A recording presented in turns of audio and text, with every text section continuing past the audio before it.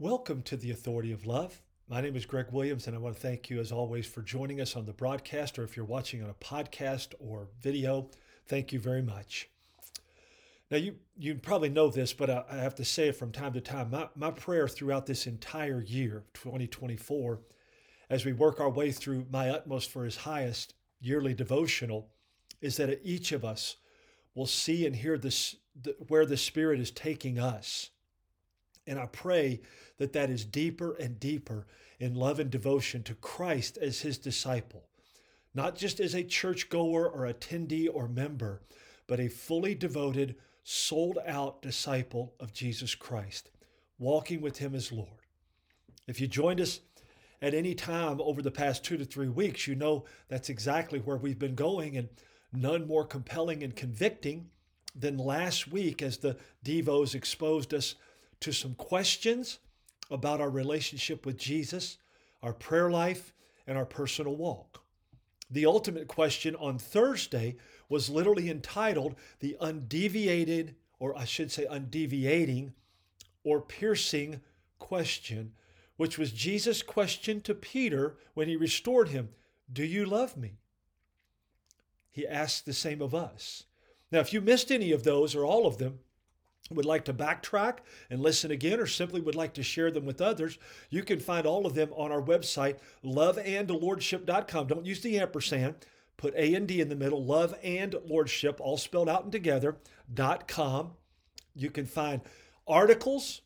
You can find all of these podcasts and videos there on the read, listen, and watch. Listen and watch, obviously, for podcasts and videos. Or you can click on the Podbean for podcast, the Podbean icon down there at the bottom of the homepage, or the Vimeo, the little white V there at the bottom, and see those and share them. Certainly appreciate that. Thanks to those who have done that, and for the feedback. Thank you for that. Encouraging. Most all of it's been encouraging. Occasional questions that I welcome, and thank you even if you disagree. Thank you for that.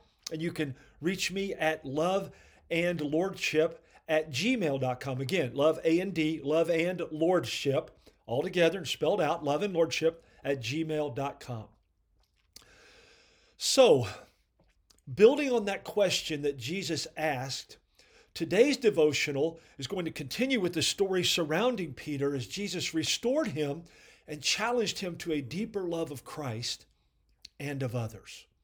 Isn't it amazing how God's Word repeats itself in so many ways to drive home key points? Today's scripture text and Jesus' command to Peter sums up the first and second greatest commands. In loving God, do you love me, Jesus said, as God in the flesh, and showing that love in our actions and serving of others. What is that response? Well, we're going to find out in today's scripture text.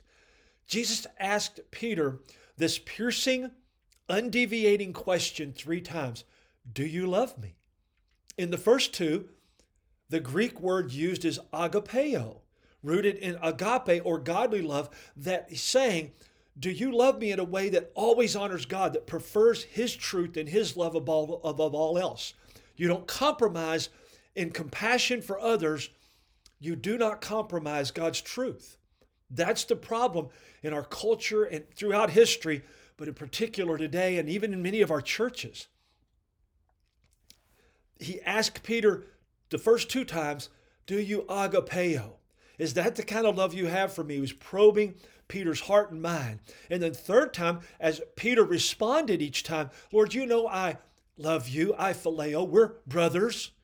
We have brotherly love. I love you that way.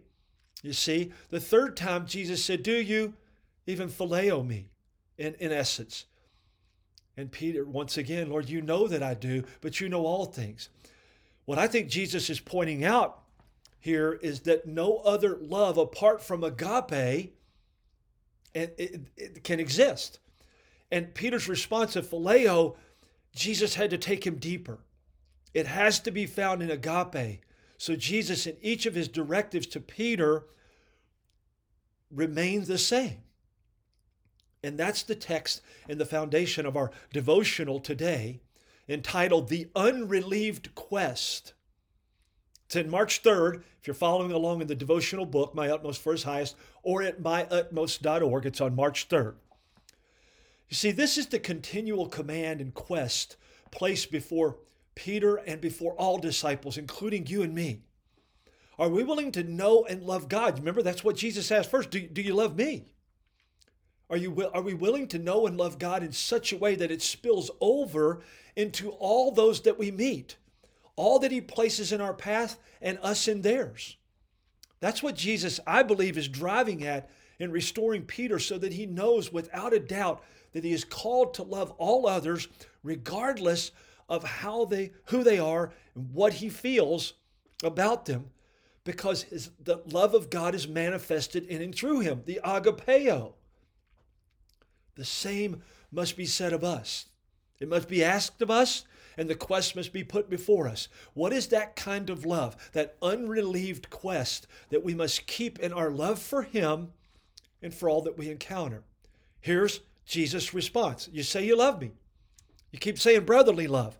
I ask you about agape. Here's the response. Feed my sheep, in John 21:17. Chambers says in this devotional, this feeding of sheep, this is love in the making. I love what he says here. The love of God is unmade. It is God's nature. When we receive the Holy Spirit, he unites us with God so that his love is manifested in us. Isn't that interesting? God's love unmade. But it is true that God, in his infinite love, chose to create each and every one of us in his image, and those who choose to believe in Christ as Savior and walk with him as Lord, he partners with us to make his love known to others. Feed my sheep. Chambers goes on. When the soul is united to God by the indwelling Holy Spirit, that's not the end. The end is that we continue to grow in Christ so that we may be one with the Father as Jesus was. What kind of oneness had Jesus Christ with the Father? Such a oneness that the Father sent him down here to be spent for us. And he says, as the Father has sent me, even so I send you. So in essence, what he's saying to Peter and to you and me is go be completely spent in taking care of and loving others in me. Feed my sheep. Peter realizes now with the revelation of the Lord's hurting question that he does love him. Then comes the point, spend it out. Don't testify how much you love me. Don't profess about the marvelous revelation you have had, but feed my sheep. In other words, Jesus said to him, don't just talk about it. You have to be willing to put hands and feet to it. That's how I love others, through you. And here's what Chambers says. And Jesus has some extraordinarily funny, some bedraggled, dirty, awkward, budding sheep. Some sheep that have gone astray. I fit that category. I don't know about you. Whenever I hear someone speak of someone else as being weird, my first thought, and if the situation calls for it, my response is, all of us are weird to somebody. Don't you find that to be true? And we all need to love and be loved because we are made in his image and he is love. There's no way around it. That's what Jesus was saying to Peter in that agape or godly love, is that it is at the core of all love. And as you express it to one another in phileo, in brotherly love for one another, it shows up in serving and guiding and discipling and counseling and meeting the needs of others. And the greatest need is to know Jesus Christ. Everything has to point to this in our love for him and for others. We continue with the devotional. It is impossible to weary God's love, and it is impossible to weary that love in you and me if it springs from the one true center. The love of God pays no attention to the distinctions made by natural individuality. Let me read that statement again that he makes. The love of God pays no attention to the distinctions made by individual, personal individuality. In other words, what I think or feel, what I get in return or not, and how it turns out, and what you think or feel, and how it turns out, doesn't matter. That's not what drives us.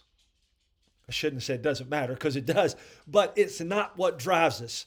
We're called, just as Peter was, to love in the love of Christ, the agape love, all his sheep so they can see his love. Chambers again. If I love my Lord, I have no business to be guided by natural temperament. That's feelings, desires, outcomes, expectations. Those are all rooted in my flesh. I'm going to have them because they are natural. But in the Spirit, the Holy Spirit that I now have in Christ, that you have in Christ, we now move beyond these to his kind of love. Not the natural temperament, feelings, desires, outcomes, and expectations. We have them. Sometimes they turn out, sometimes they don't. None of that changes his truth and his love. We got to move beyond that to his kind of love that gives according to his truth in his love, no matter what. That's agape, preferring God above all else. I have to feed his sheep. There is no relief and no release from this commission.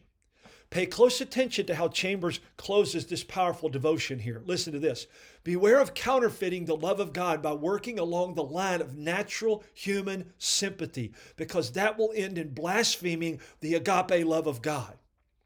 We must, by his grace in us, go beyond ourselves and love with his love that we've received in believing in Christ for our salvation and in our life lived with him as Lord. This is what drives everything we do if we are his disciples and are going to love as he loves us. That's what Jesus was getting across to Peter when he gave the unrelieved quest, feed my sheep. Closing thoughts, food for thought here. So often our love, individually, relationally, and even collectively in our churches, organizations, and governments are rooted in our natural sympathies and therefore often false compassions. We act out of that compassion that's natural because we want to see someone helped, but we do things that ultimately hurt them because we've not followed God's truth. And we do it whether or not we've sought God's truth and are acting in line with it. The outcome of this welfare mentality, don't miss that phrase, of this welfare mentality is false compassion that ultimately enslaves. And we're doing it almost as much in our churches as we are in our government. While we must love, serve, and feed those in need, we must above all else be sure that in the loving, serving, and feeding, we are guiding and even training them to walk as disciples and be set free in Christ. Here's our love and action items. You know the first two if you're listeners. If not, I hope you continue to listen and catch on to these. Spend time every day in God's Word, prayer, and listening to him. Begin with the scriptures in this message and just start with 5 to 10 minutes. You've got time for that. He's the most important thing in your life. Show him that. Number 2, ask the Holy Spirit to teach you. Number 3, are you active in feeding Christ's sheep? Is it out of your own fleshly sympathies and compassions? They're not always bad or wrong, but it got to go deeper. Does it go deeper and align with his truth? Make sure you do that. And number 4, as you think about how you are feeding his sheep, look at where those you're feeding are in their own life. Are they growing in Christ and feeding his sheep as well? Are you helping them grow in your feeding them in him, or are they simply taking handouts and waiting for more? We'll continue along these lines tomorrow as we consider how much we value our life or how much we value Christ's life in us. Ultimately, this shows who is really Lord in your life, and that impacts everything. Join us, invite family, friends, loved ones, and enemies to do so as well. Thank you for joining us. Thanks for your prayers. Thanks always to the Lord. Make it a great day, and God bless in Christ. Stay tuned at 12:45 for my good friend Greg Horn, and Hope is here. I'm Greg Williams, and you're listening to The Authority of Love.